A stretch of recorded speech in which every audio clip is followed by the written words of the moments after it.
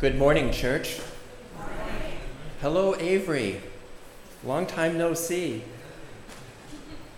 We go back a ways, do Avery and I, and some of the rest of you as well. Once again, it's an honor to be here. I'm here with my wife, Kath, and we come these days. Let's just say I came from the United Church of Milton. I am Jeff Cornwell. I had the honor and privilege of serving as lead pastor there for more than 30 years. And since that time, in January of 2021, I retired. I've had an opportunity to come and be with you to preach here at least once now. And it's Tyler who's responsible for what has happened to me in the meantime.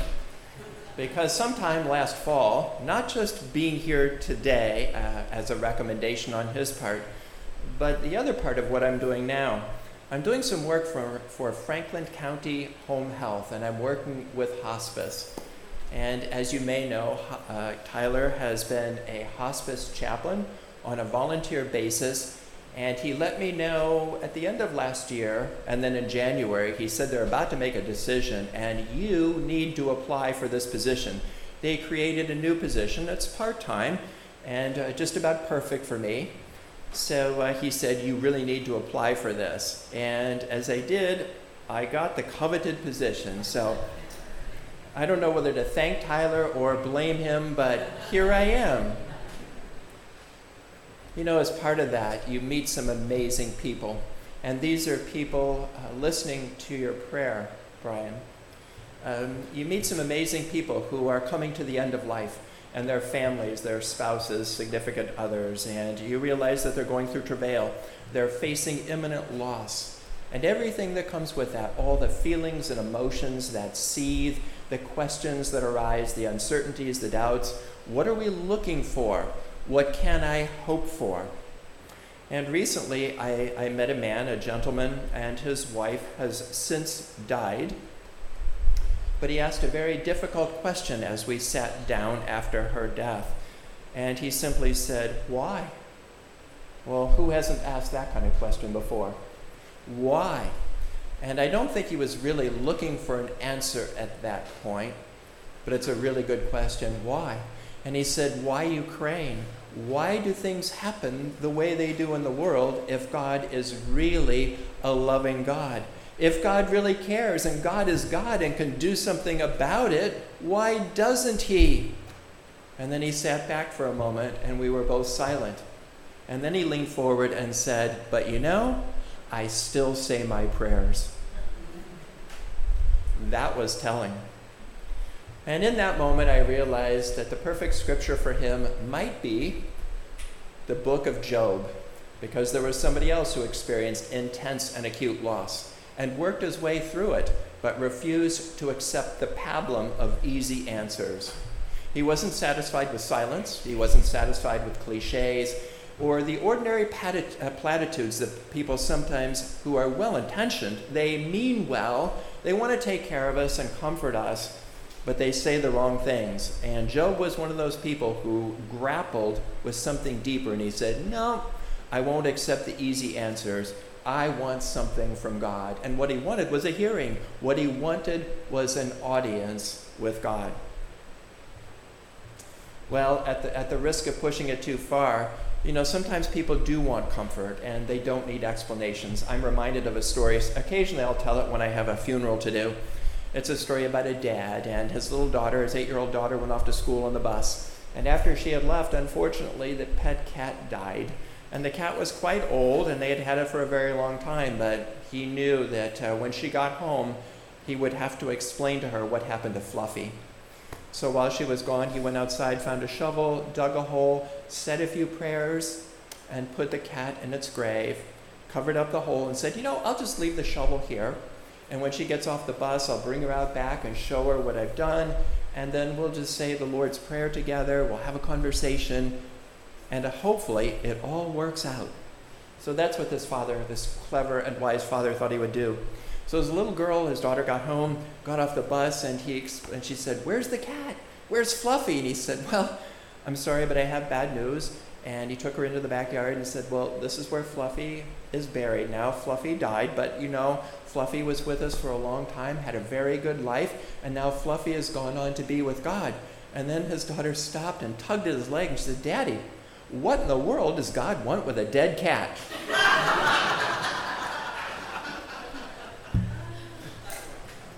If that's the first time you've heard that, yes. You know, sometimes we think we need explanations. And all I can tell you is that God is not in the explanation business. What we really need, though, is comfort. And perhaps that's what that little girl needed, or the man who lost his spouse. And when we are in moments of loss, we need somebody to comfort us, not somebody to tell us why they think this happened. We don't need another opinion. We need to hear from God himself. So I'm going to take you to Job, because this is a man who wrestled with loss. This was a man who was wealthy, a man who had everything, and then lost nearly everything. This is his story and the way that he responded. And I'm going to exercise a preacher's prerogative for a moment. So what's printed in the bulletin, I might diverge from that a little bit, because as I go and think and pray and prepare, sometimes the Lord takes me in a little bit different direction. So if you're putting it up on the screen, I'm going to go back to verse 1 here and just pick up a little bit of that to set the scene for us. So you won't see it on the screen for just a moment quite yet. Let us listen for the word of God. There was a man in the land of Uz whose name was Job. And that man was blameless and upright. He was a man of integrity, in other words. What does integrity look like? Well, this was a man who feared God and turned away from evil. So he turned toward God and away from evil. And there were born to him 7 sons and 3 daughters, and he possessed 7,000 sheep, 3,000 camels, 500 yoke of oxen, and 500 female donkeys, and very many servants, so that this man was the greatest of all the people of the East. So he was enormously wealthy. And his sons, they used to go and hold a feast in the house of each one on his day, and they would send and invite their 3 sisters to eat and drink with them. And when the days of the feast had run their course, Job would send and consecrate them, and would rise early in the morning and offer burnt offerings according to the number of them all, according to the number of children he had. You see, this is a good dad who goes way above and beyond. He's so much invested in their lives that he does whatever he can to prevent them from stumbling into evil. For Job said, "It may be that my children have sinned and cursed God in their hearts." Thus Job did continually. This was his practice and his habit. And now we catch up at verse 6, as you all are looking at the scriptures.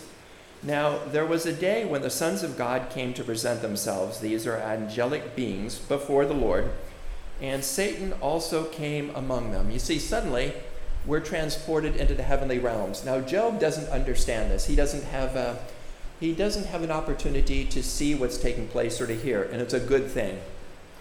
Because if he understood this, he would probably be very, very consternated. But we get an opportunity as readers to see what's going on at the 30,000-foot level. And then the Lord said to Satan, meaning adversary or adversarial one, "From whence have you come?" And Satan answered the Lord and said, "From going to and fro on the earth, from walking up and walking down on it." And the Lord said to Satan, "Have you considered my servant Job, that there is none like him on the earth, a blameless and upright man who fears God and turns away from evil?" What do you think God just did for Job? Talk about setting him up for failure, right? I mean, he's painted a target on his back, and you know what happens. Then Satan answered the Lord and said, "Does Job fear God for no reason?" In other words, he's about to say, well, God, if you took your hand off him, if you didn't give him so much, everything, if he weren't your pet, do you think he would really respond? "Have you put a hedge around him and his house and all that he has on every side? You have blessed the work of his hands and his possessions and have increased in the land. But stretch out your hand and touch all that he has, and he will curse you to your face." And the Lord said to Satan, "Behold, all that he has is in your hand." Why would God do that? Why? "Only against him do not stretch out your hand." And so Satan went out from the presence of the Lord. And then Satan goes to work. And we read the story, the account of what happens. Now there was a day when his sons and daughters were eating and drinking, and they were drinking wine in their oldest brother's house, and there came a messenger to Job and said, and here we get the story of loss. One thing after another. The oxen were plowing, and the donkeys feeding beside them, and the Sabeans fell upon them and took them and struck down the servants with the edge of the sword. And I alone have escaped to tell you. And while he was yet speaking, there came another messenger, and said, the fire of God fell from heaven and burned up the sheep and the servants and consumed them. And I alone have escaped to tell you. And just when you think it can't get any worse, while he was yet speaking, there came another, and said, the Chaldeans formed 3 groups and made a raid on the camels and took them and struck down the servants with the edge of the sword. And I alone have escaped to tell you.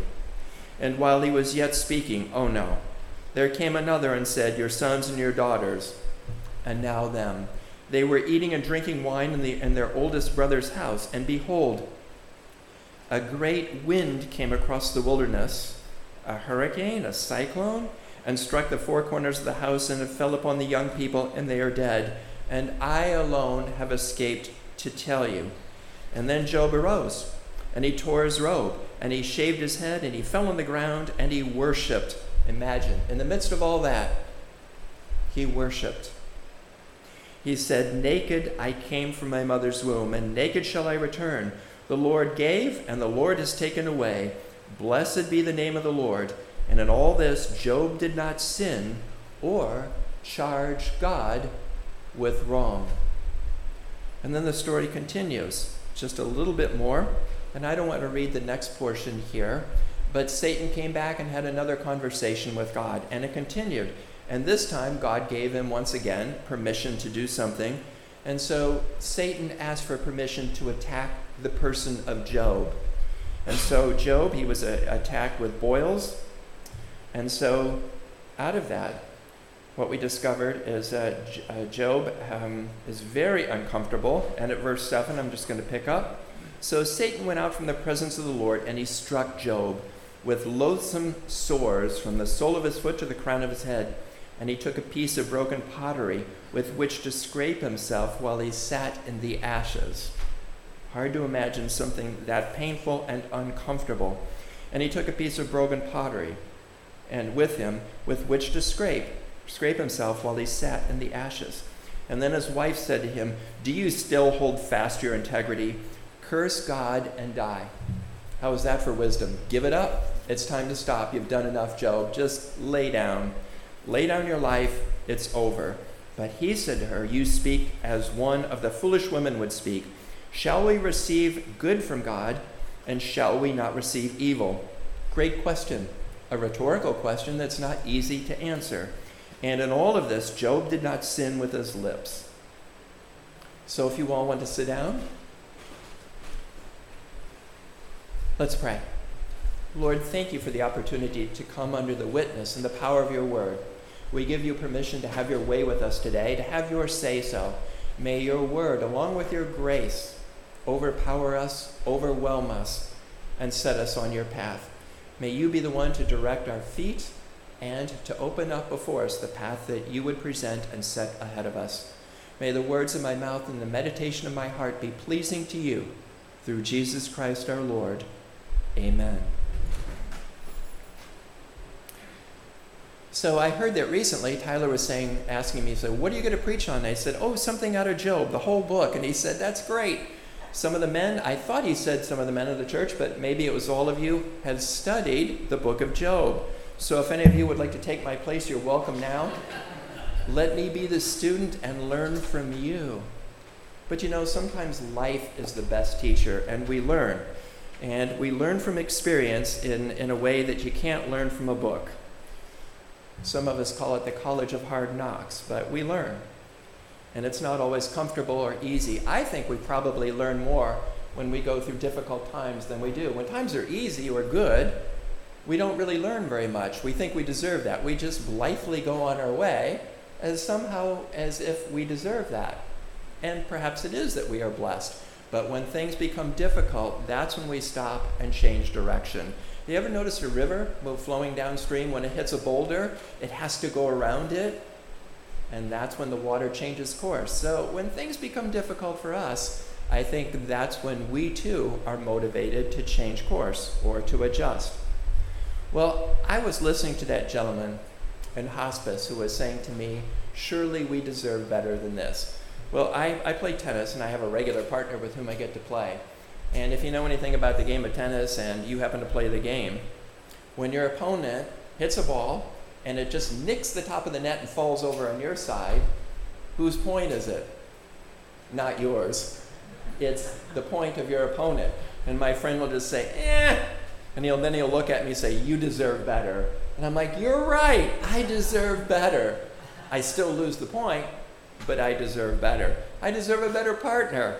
We kind of joke with one another, and you do that. You talk a little trash, have a little fun. That's what the sport is all about, testing yourself against somebody else. Not because it's easy, but you deserve better. And I think that's a great way to say it. We deserve better.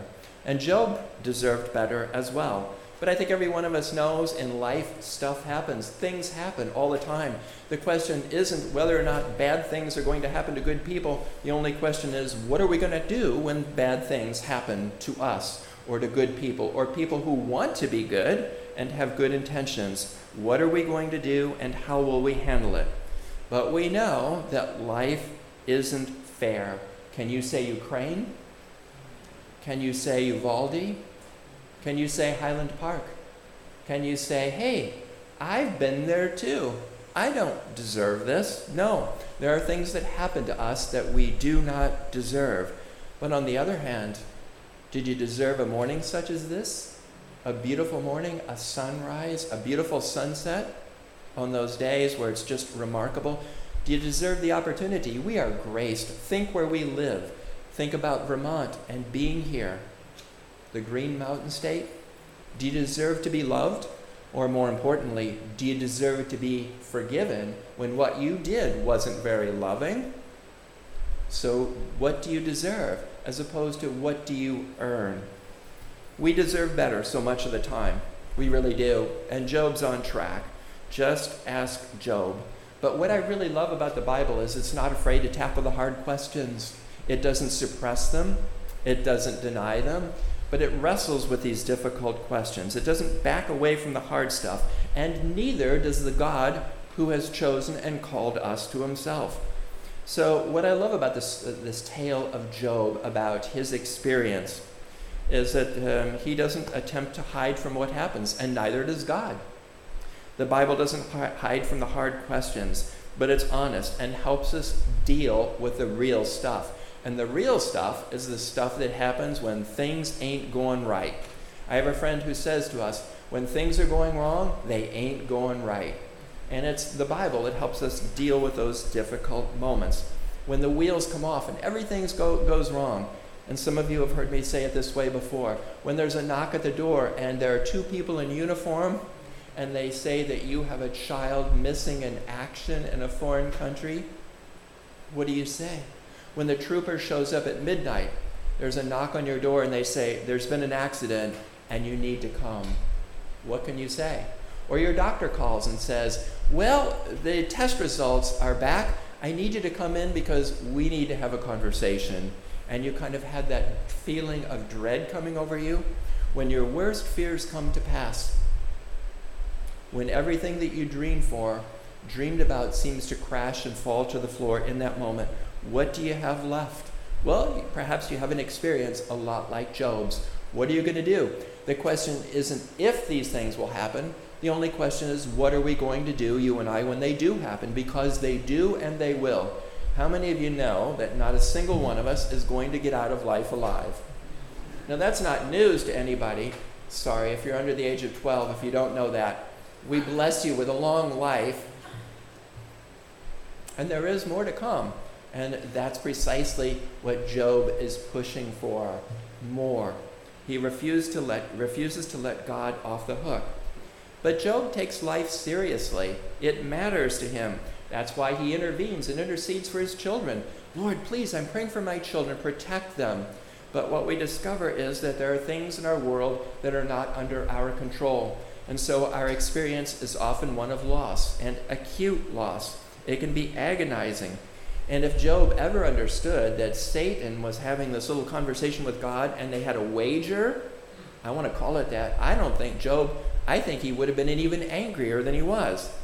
And at first, we didn't read any further, but at first Job said, well, the Lord gives and the Lord takes away, and Job refuses to say much about it. But I just want to fill you in with the rest of the story for half a moment. After that, his friends came to see him. And I love their approach because when they came, they handled it brilliantly well. In those days, the custom was to sit with somebody for 7 days. In Judaism, they still do this. It's called sitting Shiva. You don't need to say much. You just sit. You just come. And you present yourself and you stay with them. They get you something to eat, but you don't offer explanations. You don't try to justify God or the loss. You just spend that time with your person. It's the gift of compassion. It's empathy. I'm here. I'm with you. You are not alone. What a wonderful and amazing gift that is. But after they had been there for 7 days, then Job finally, after the 7 days, opens up. And this time, he's angry. And he refuses to accept no for an answer. He wants to understand what has happened. Why did this happen? Where were you, God? I deserve better. And the rest of the book of Job is all about the struggle to understand and explain that question and the response that God gives. So most of us know from our own experience that life isn't perfect. And so for Job, he has a threefold loss that's absolutely acute.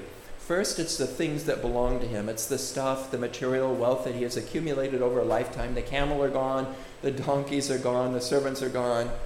And so that's bad enough. But he loses all his wealth in a moment of time. But then it gets worse. Then comes the loss a little bit closer to him. It starts to become personal because it's his children who die. All 10 of them gone.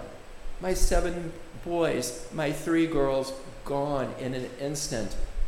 How would you like to lose all of your family at once? And that's what happens to Job.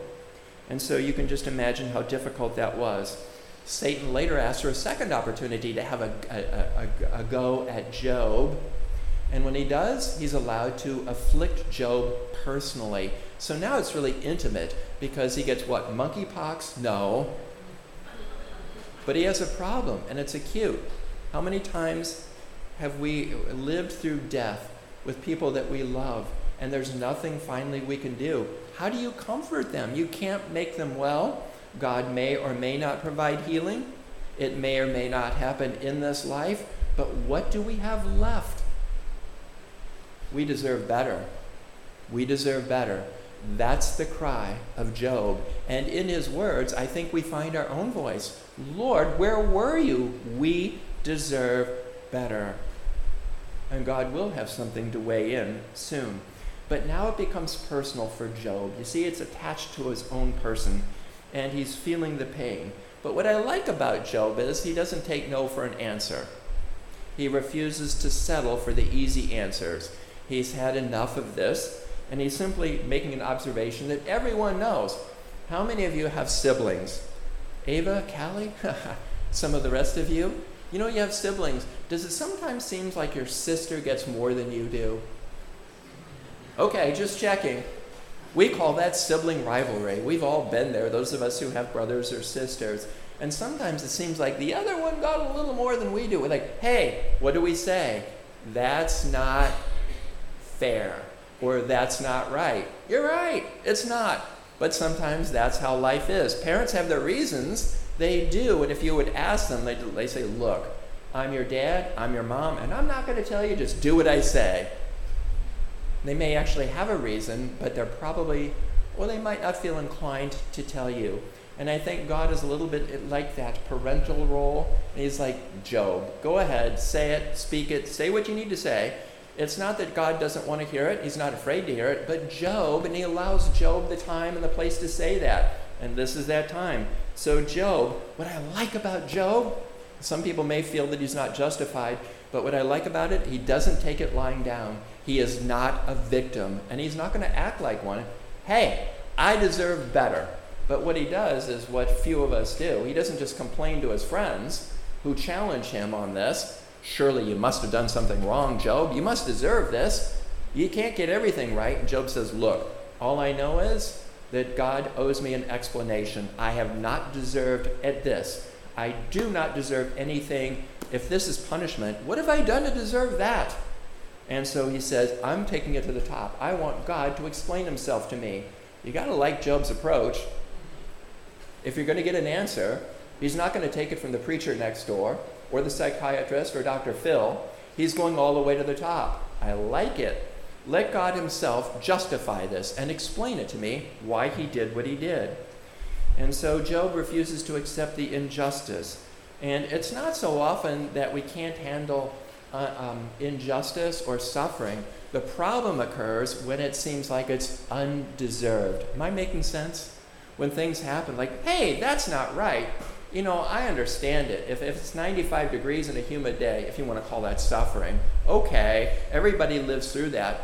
But not everybody has somebody break into their house and steal what belongs to them. I didn't deserve that. No, you didn't. You do deserve better. So the problem is undeserved suffering. The issue for me is what one of my seminary professors used to say. He said, you know, God, he said, theology is a lot like a donut. At the center, there's a hole. You ever notice that? There's a hole in the center with no explanation. And he used to say that there are two things that God doesn't do. Well, almost never. He hedged just a little bit. The two things that God doesn't do, he doesn't apologize and he doesn't explain. You see, I told you God is like a parent. No apologies, no explanations. Woody Allen, in one of the movies, one of the characters he played said, well, about the most you can say for God is that God is an underachiever. Ouch.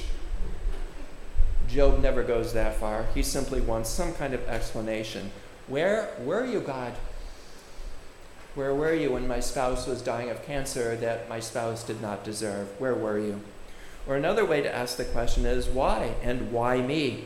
What I like about Job, when his friends say, well, you must have done something wrong, and they try to offer easy answers. Well, okay, Job, but, you know, maybe God needs your children in heaven to be angels. And he's like, what? I can't accept that. And so Job will not have a second opinion. And he finds his voice. He doesn't accept the suffering easily. You know, some years ago, you might remember somebody by the name of Stephen Hawking. And you might remember that Stephen Hawking was not a well man. But in the midst of all his circumstances, he talked about what was happening to him, and he was apparently unafraid. And even though he was had a debilitating neuron disease, and he said, you know, this was his conclusion: there is no heaven, there is no afterlife. That's a fairy story for people who are afraid of the dark. Well, that's not my view. And that's certainly not the biblical perspective, but that was Stephen Hawking's. All I can think is, how bleak is that? But I have a question for Stephen Hawking. Well, why do we lament then? If it's meaningless, suffering is meaningless, happiness is meaningless, what's the difference? It doesn't matter what happens to you at all, does it? Why should we care? Why should we lament?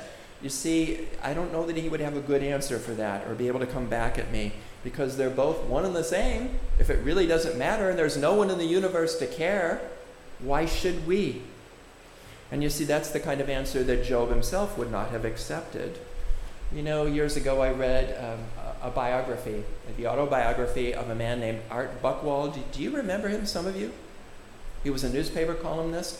Well, late in his career, he wrote a book about growing up and about his life. But when he was a little boy, he lived in a coal mining town, and his father was a coal miner, and his father was killed in a horrible accident. And when he remembered, even as a little boy, about 6 years old, if I recall, but people were trying to comfort him. But when he was at the funeral home, they would say things like, well, it's okay because God needed another daddy in heaven. He needed your father up there. And Art Buchwald, even at that age, said, what do you mean? God's got lots of fathers up there. Why did he need mine? He's got all those fathers. Why did he take mine? I need him more. And he said, that day, I decided that God, because of the answers that people gave, that God was not entirely to be trusted. No wonder a lot of people have suspicions about Job. What I like about Job is he's not going to have any of that. He's like, no, I want to hear it straight from God. Did I get it right? Did I do it right, God? Yes or no? Up or down? You tell me. But I'm not going to hear it or settle for anything less than that. So Job keeps pressing in. Now in this world, there is at least there are two more responses. And there's a woman named Rebecca McLaughlin, and she's written extensively on how we respond to suffering as human beings. And she said, some people respond in the way that Stephen Hawking did. They just kind of shrug it off and said, what are you afraid of? And there are others who take the Buddhist response, which means that you detach yourself. Yes, there's suffering in the world, but if you can distance yourself and withdraw from that and create an emotional cushion, if you don't allow it to affect you, then you can handle it. You'll be able to cope.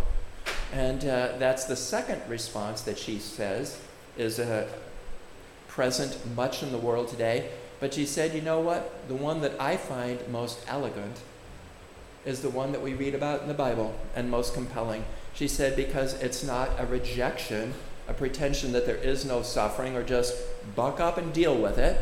It's not a withdrawal from the suffering. And then the third one, she said, what we have in the Bible is somebody who engages in the midst of the suffering. And she said, I think that is the most compelling answer. And I think that's what we have in Scripture. It's a challenge to God. Okay, God, you created this extraordinary world, but what about suffering? What about pain? Where are you? And especially when we suffer in a way that we don't deserve. We deserve better. And you know the answer that Job got?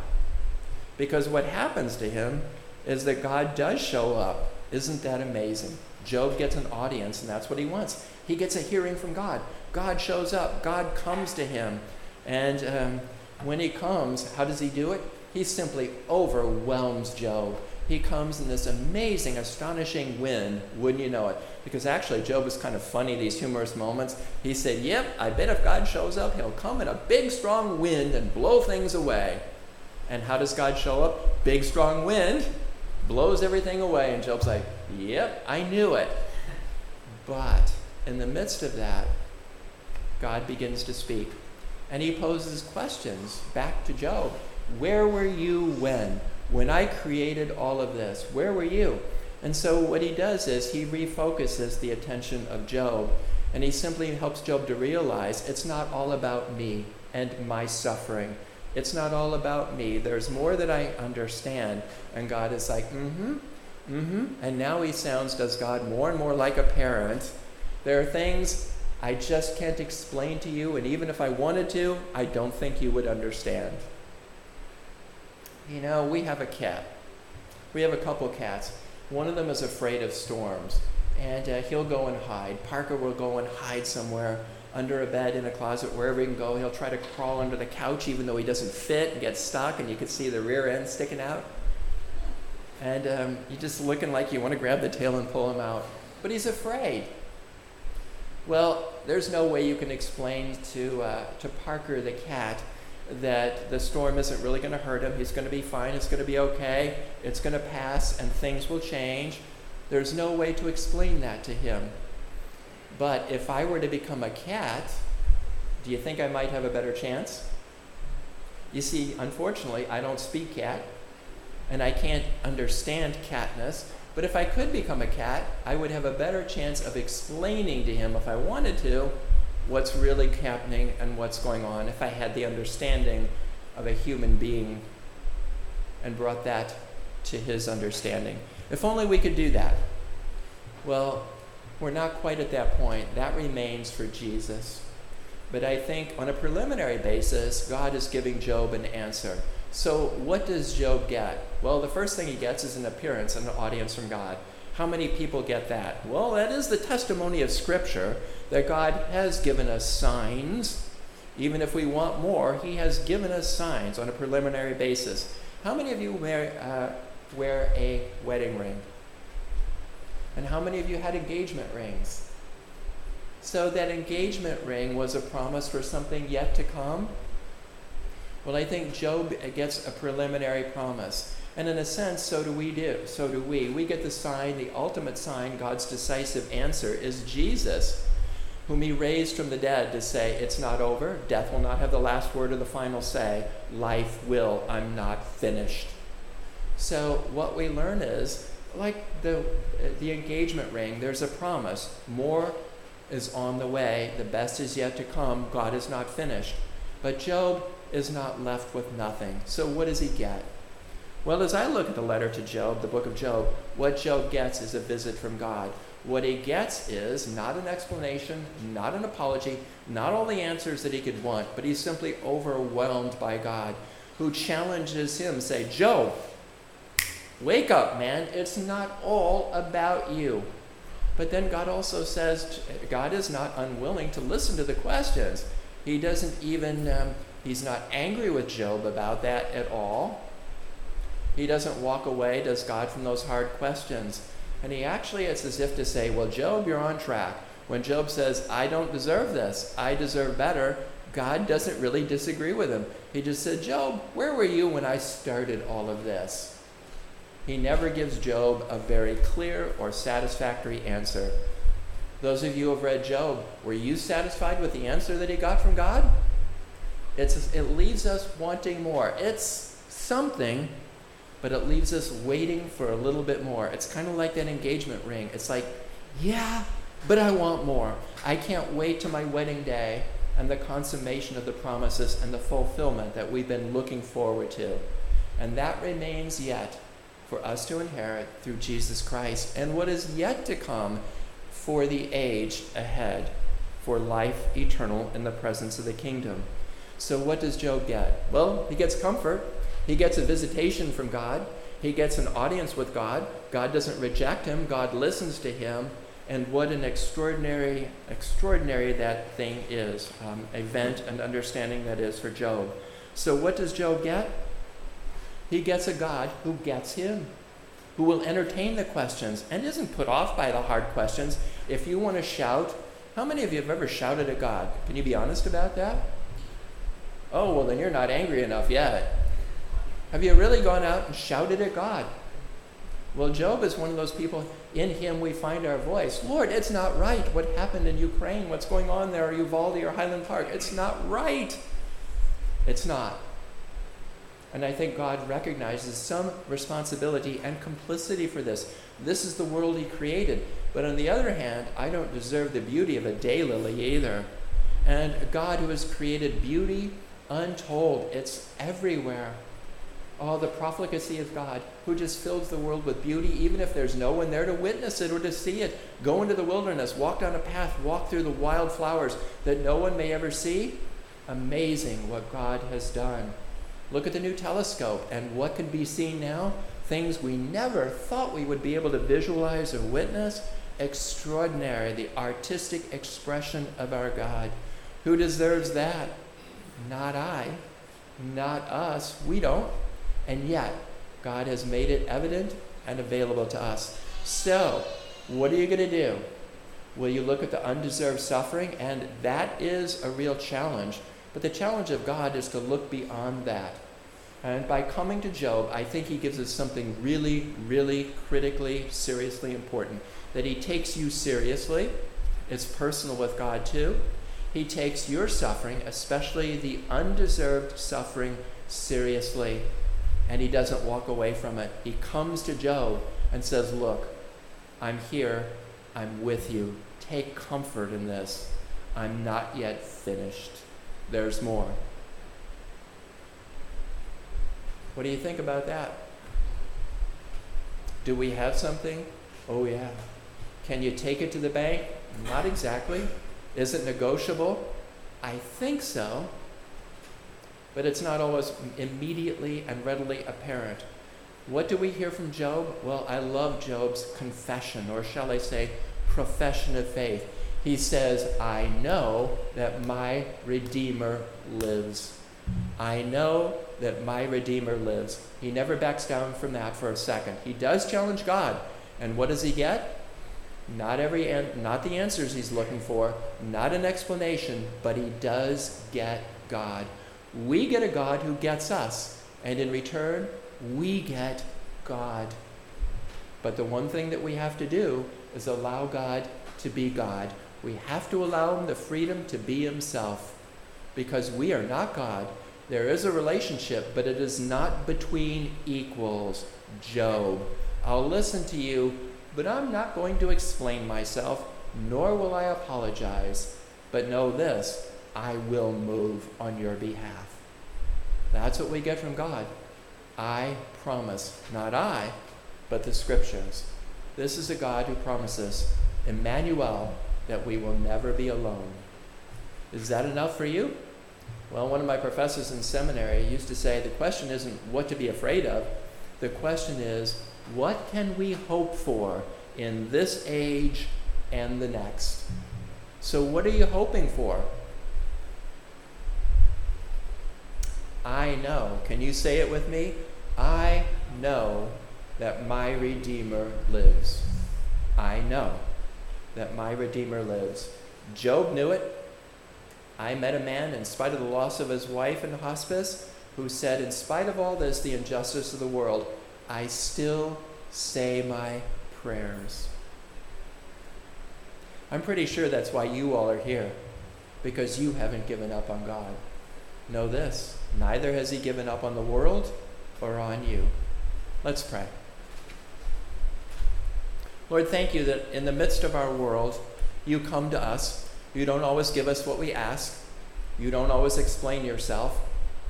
But you do give us what we desperately need. And you come to us in seasons of loss and deep need. We are not alone. We are not victims. You allow us to have our say, to empty our guns, to say, Lord, where were you? Why didn't you? And when it's all over and said and done, sometimes you just wrap us up like a warm and sensitive father, like a warm and sensitive, compassionate mother. You just wrap us up and say, here, it's going to be all right. I love you. I love you. I love you. It's going to be all right. Grant that we might find and take comfort in that for this age and in the age to come. Through Jesus Christ our Lord. Amen.